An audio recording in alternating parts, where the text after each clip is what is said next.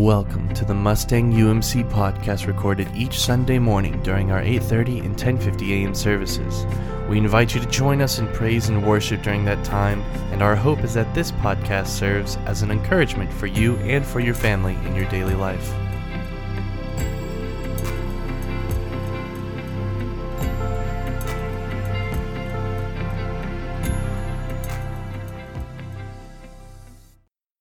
Amen. Let us pray. Oh, Lord, we soak in your amazing grace, and we pray now that we would just believe the words that we've heard, that we will hear, and the truth of who we are in you and your amazing grace. It's in Jesus' name that we pray. Amen.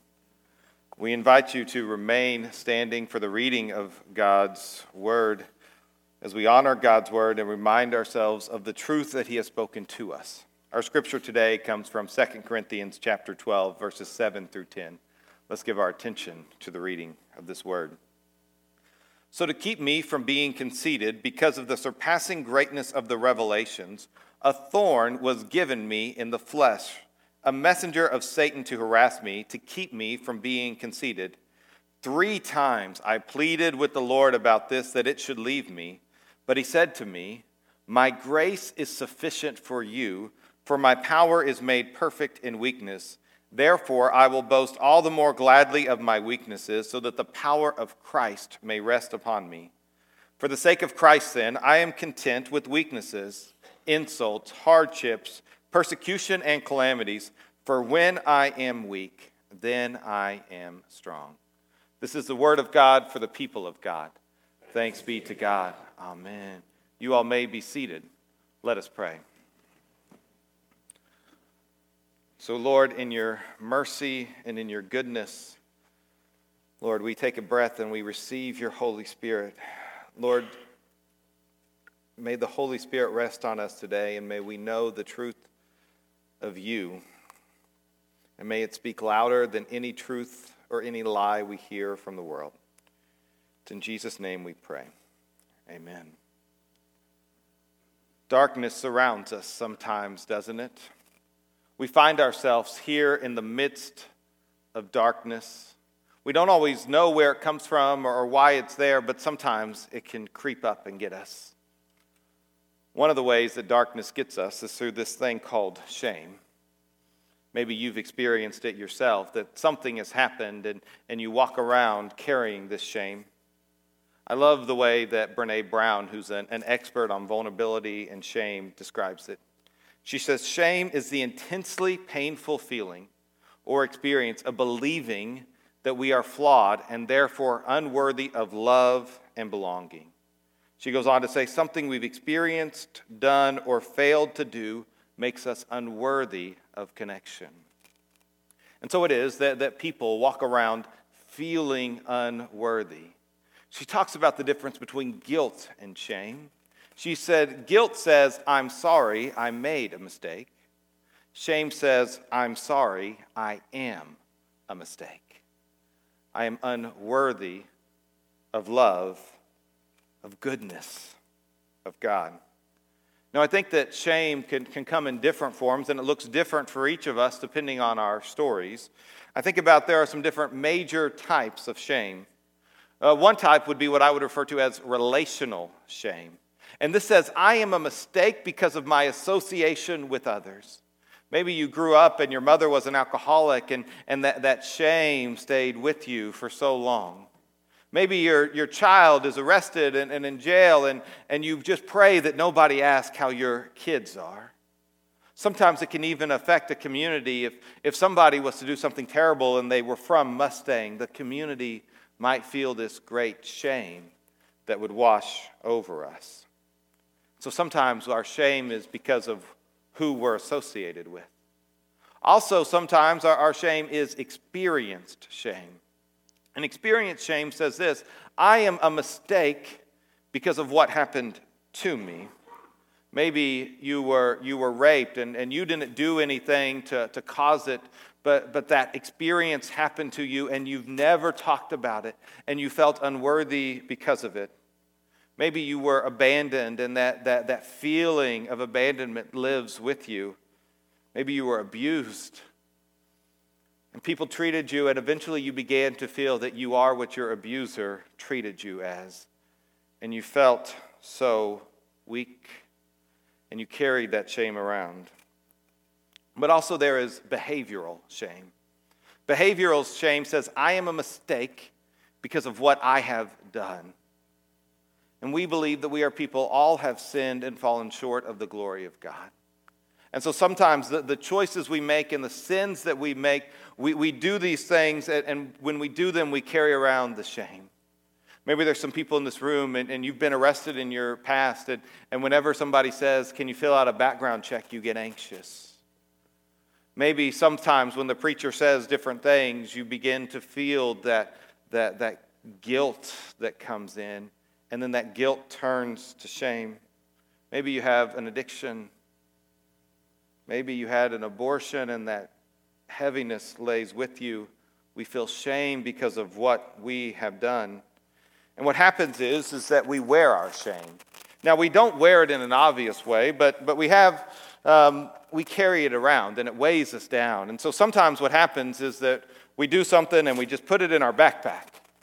And then we begin to be people who, as we live our lives, we carry our shame with us in these invisible backpacks. Now, I don't know, you all didn't know this, but I had this great ability to see when you walked in, and you all were all wearing these invisible backpacks because the heaviness of life has weighed you down. I don't know your story, but I know that you have one, and most of us are wearing them. And it just begins to overwhelm us. And so we wear shame around like a backpack. No, I want to be clear that I'm not just talking about you out there, but I'm talking about me up here. I know about wearing shame around like a backpack because I've worn it around for a long time in my life. And so with your permission, I'd like to share a little bit of my story today. And I'd like to tell you about what it was like to wear this backpack, but more so, and when we get to it, I want to tell you what it was like to get rid of this backpack. So growing up, I was always the good kid. I was fortunate to have great parents. They're here today. My mom and dad were tremendous people, and they did a great job raising me and my sister. My dad was a pastor, and so I was raised in the church. And the church was really a great place. I felt loved. I felt affirmation. It was a place in which I felt goodness. There was so much good that happened in my childhood. And one of the things that I became known for was for being a good kid. I was the kid that when my parents went to parent-teacher conferences, they only said good things about me.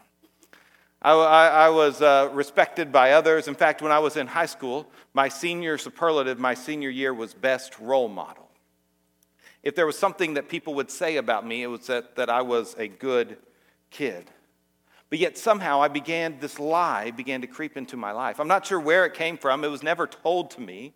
But sometimes as a kid, these things, and even as an adult, we believe these lies that exist. And so this was the lie that somehow got fed into my soul unintentionally, but I think it was from the evil one. And it says this. It says, I am loved because I am good. That I am loved, I believe that I was loved because I was good. Now what that did to me, and again, this wasn't true, but what it did to me was it said that as long as you are good, you're worthy of being loved. And so this was the life that I lived. And for a lot of people, they would say, well, Aaron, you lived up to that. But there was a secret life that I lived for so many years. And I knew that I wasn't who other people thought I was. Because I think a lot of people, we all wonder this, that if people really knew me, they couldn't love me. If people really knew me, they could not love me. And so like a lot of young people, I was exposed to pornography as an adolescent. And so it was in middle school when I began to view it, and then I continued to view it. It became a habit and then eventually an addiction in my life. And so this sinful behavior became something that I was able to do in secret. And it was really in some ways, as awful as this sounds, the perfect sin, because I could still be this good kid, but I had this sin and this guilt and this shame which was growing in secret. And as I was doing this, I somehow weirdly, and it's weird how sometimes our mind does things, I became proud of the fact that I had everybody fooled. Well, almost everybody. There were days when I looked in the mirror and really saw myself, I knew that I was a fraud. And I knew that God knew. And somehow during all of this, I still believed that God loved me, but I didn't think God liked me or was proud of me at all. Now, I think that this is important to talk about in the church, and this is why we sent the kids away, was we wanted to be able to have this kind of conversation about stuff that matters and that people are dealing with. And so for me, I think it's important as your pastor to talk about things. And so as I talk about pornography, what I want to say is that the world sees it very differently.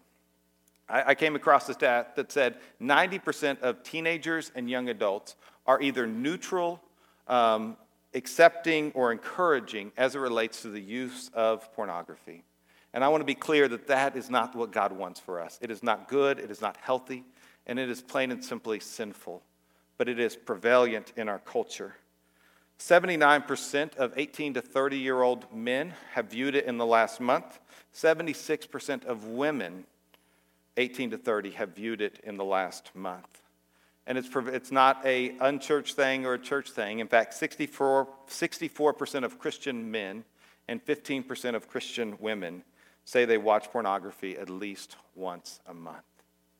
It is so prevalent in our culture.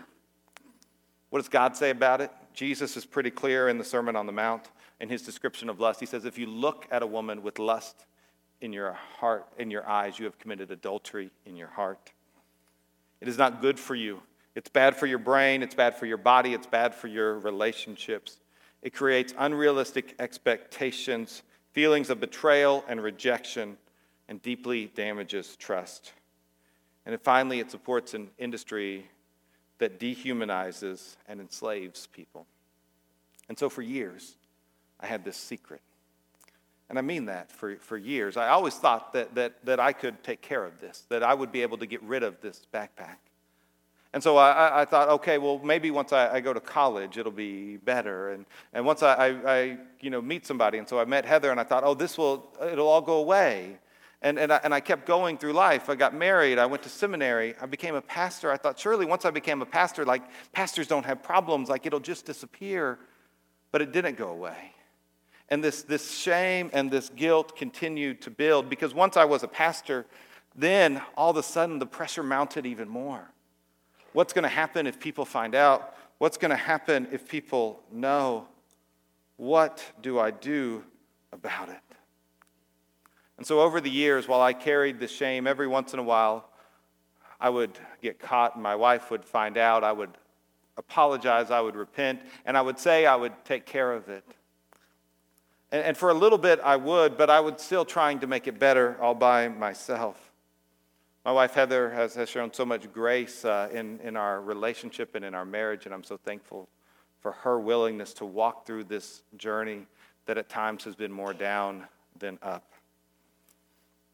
So when you walked in, you didn't look like this, but you may have felt like this. You carried this burden of shame. And so maybe this is you today. You have your shame. Maybe for some of you, when I said the word pornography, you sat there and your heart just jumped. And you began to sweat, and you're glad that the lights are dark so nobody is noticing right now. I know that because I've been there, all right? But maybe for you, your shame is something different. Maybe it is you were abused or you were raped, and you never said a word about it to anybody, and you've been carrying that unfair burden all by yourself. And you're afraid of what would happen if you would talk about it and just the way it would go down. Maybe you walked in today and what you're shameful about is your debt. If people really knew how much debt you have, that you were almost at bankruptcy, and yet you drive a nice car and you live in a nice home, and if people really knew that you're so close and just barely hanging on, you would feel crushed.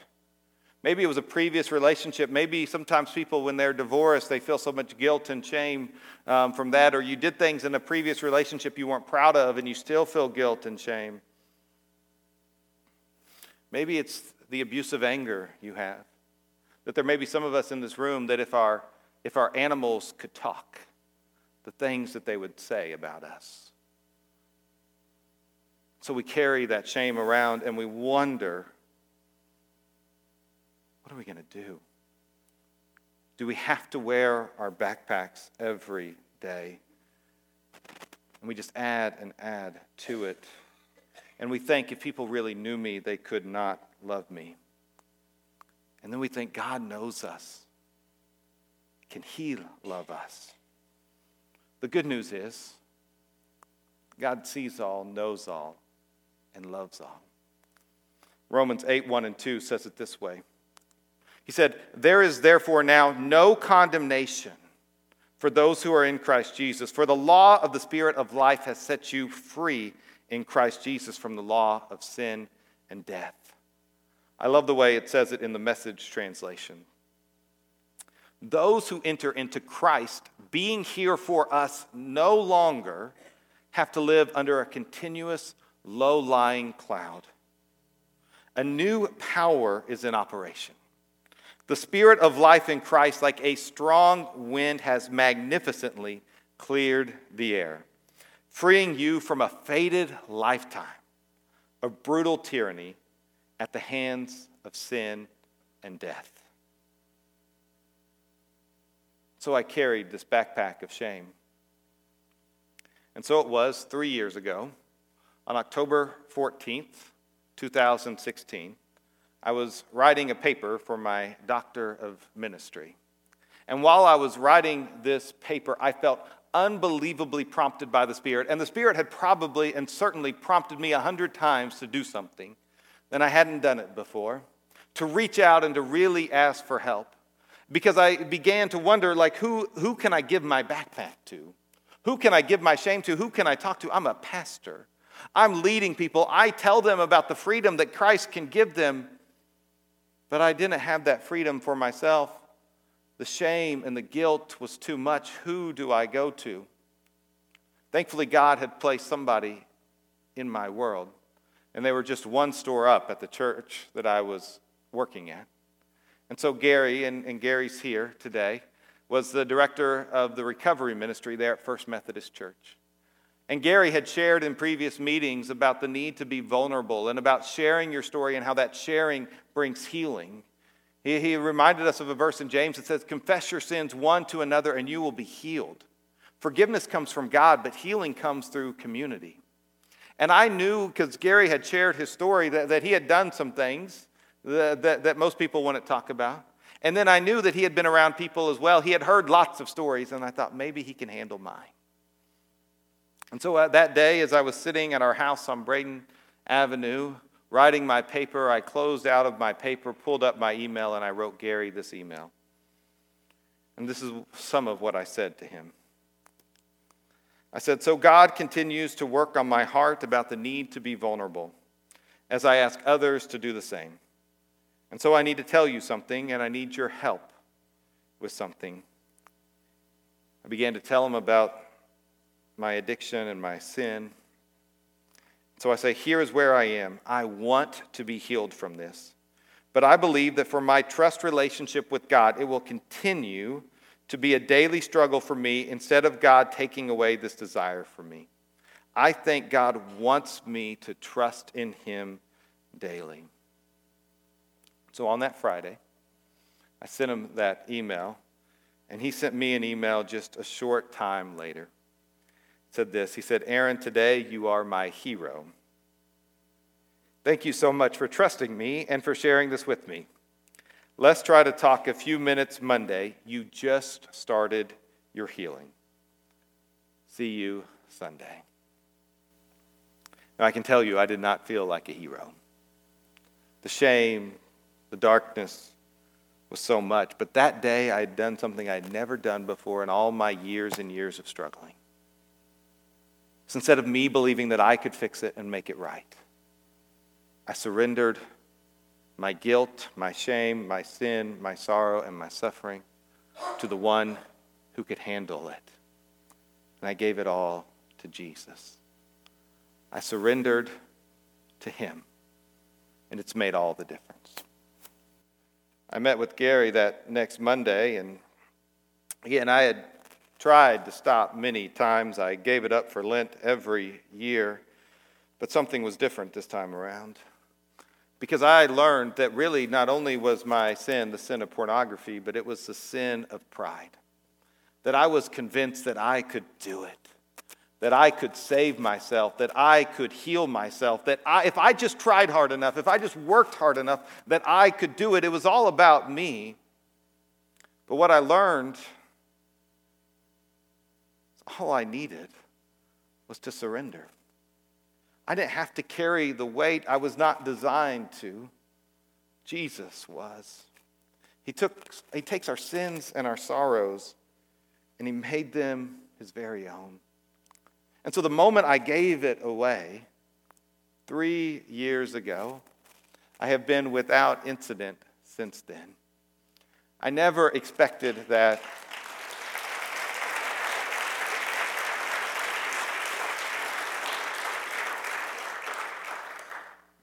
Thank you. I never expected that. I thought I might go a week or a month or something, but really what this is this is a miracle of God in my life. I think we all need something where we can look at and say, but for the grace of God, this wouldn't have happened. And I know that for a very fact that if it wasn't for God's grace, I would not be able to do it. And I am so thankful to him. I am actively in recovery, which means that I live life one day at a time, one moment at a time, and that I trust in him. I live in constant need of his grace and also in constant need and constant expression of gratitude for what God did to help me get through each and every day. And I find myself really experiencing what Paul had talked about in this text that we read. He talked about a thorn in his flesh. Now, we don't know what that was, and to me it's better that we don't know. Because I think we all have that something, that thorn, that something that causes us pain and harm, but also forces us to trust in Jesus. And so what he says is he said that Jesus spoke to him and said these words, "My grace is sufficient for you." God's grace is sufficient for you. For my power is made perfect in weakness. I don't know where or why you need that, but I know you do. And it is when we come to Jesus weak that his grace and strength and his power rests upon us. So here's what I believe now. Earlier, remember, I said I am loved because I am good. But now I believe a much better and something that is actually true. I am loved and God makes me good. I believe in the unconditional love of Jesus Christ, and I believe in the unconditional love of community that has surrounded me.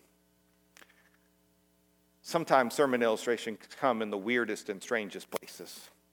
And so I saw a picture of a book of a page from Dog Man, the book that's for kids. If you don't know Dog Man, you don't have a fourth grader, all right? But if you do, you may have seen this. It's actually a quote from John Steinbeck, and these are some of the most freeing words you may ever hear in your life. And now that you don't have to be perfect, you can be good.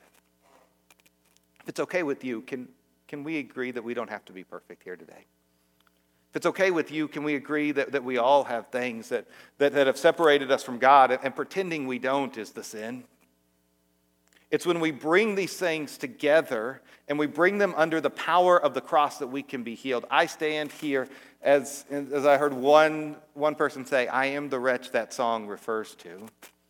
Amazing grace, how sweet the sound that saved a wretch like me. I once was lost, but now am found, was blind, but now I see. And I'm freed from this burden of having to be your perfect pastor, so that we can be good and holy as we work with fear and trembling to follow Jesus together. Because really, we need one another. You see, God is the only one who can handle our sin, who can handle our shame. He frees us from that. But one of the ways in which he heals us is through one another. Remember that scripture, confess your sins one to another and you will be healed. And so part of what I do is I'm active in my recovery. I still call Gary, and we still talk. He serves as my sponsor. Every week I meet with two of my friends, Bill and Chris, and we confess our sins together. I'm doing everything that I can to walk with integrity and accountability. And so, in fact, whenever I was appointed to be the pastor here, your SPRC, your committee that handles these sort of things, they knew about that, and I was so impressed with the way they welcomed us in the midst of that. I told the staff a couple weeks ago, and they've been so supportive. My family has certainly been supportive. The bishop and cabinet are walking with me on this journey. My friends, don't ever try it alone. Because really, we have set up an environment sometimes in church that makes shame thrive. Brene Brown, who I quoted earlier, she said this: if we're going to find our way back to each other, we have to understand and know empathy. Empathy is the antidote to shame. If you put shame in a petri dish, it will need three things to grow exponentially: secrecy, silence, and judgment. Secrecy, silence, and judgment. If you put the same amount in a petri dish and douse it with empathy, it can't survive. The two most powerful words when we're in struggle: me too. I don't know your story, but I know that you have one. I don't know your backpack. I don't know what you've put in there. But I imagine you're carrying it around. And so today, I want to invite you to do something crazy. Get rid of it.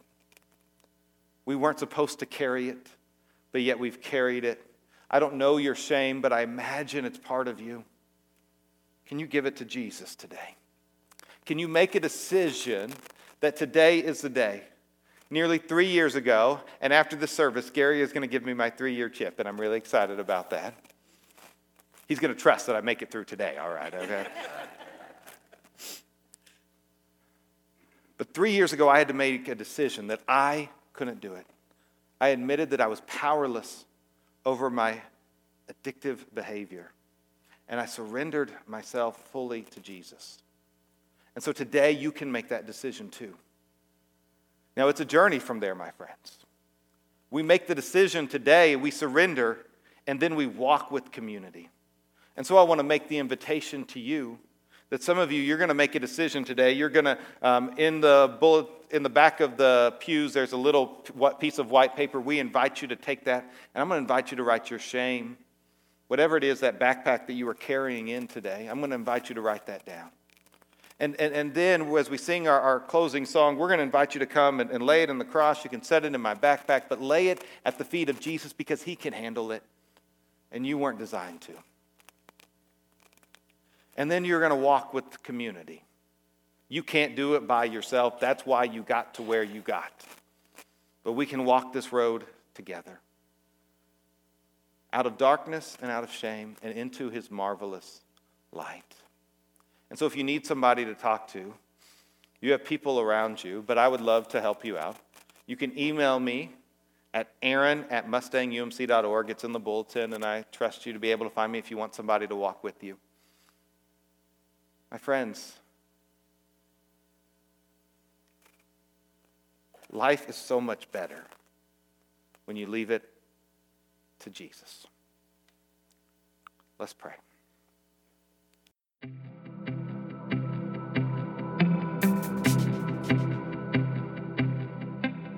Thank you for listening to the Mustang UMC podcast. Once again, our services are at 8:30 and 10:50 a.m. every Sunday morning, and we would love to see you there. For more information about the Mustang United Methodist Church, please visit us at mustangumc.org or email us at office@mustangumc.org. That is office@mustangumc.org. We hope you enjoyed.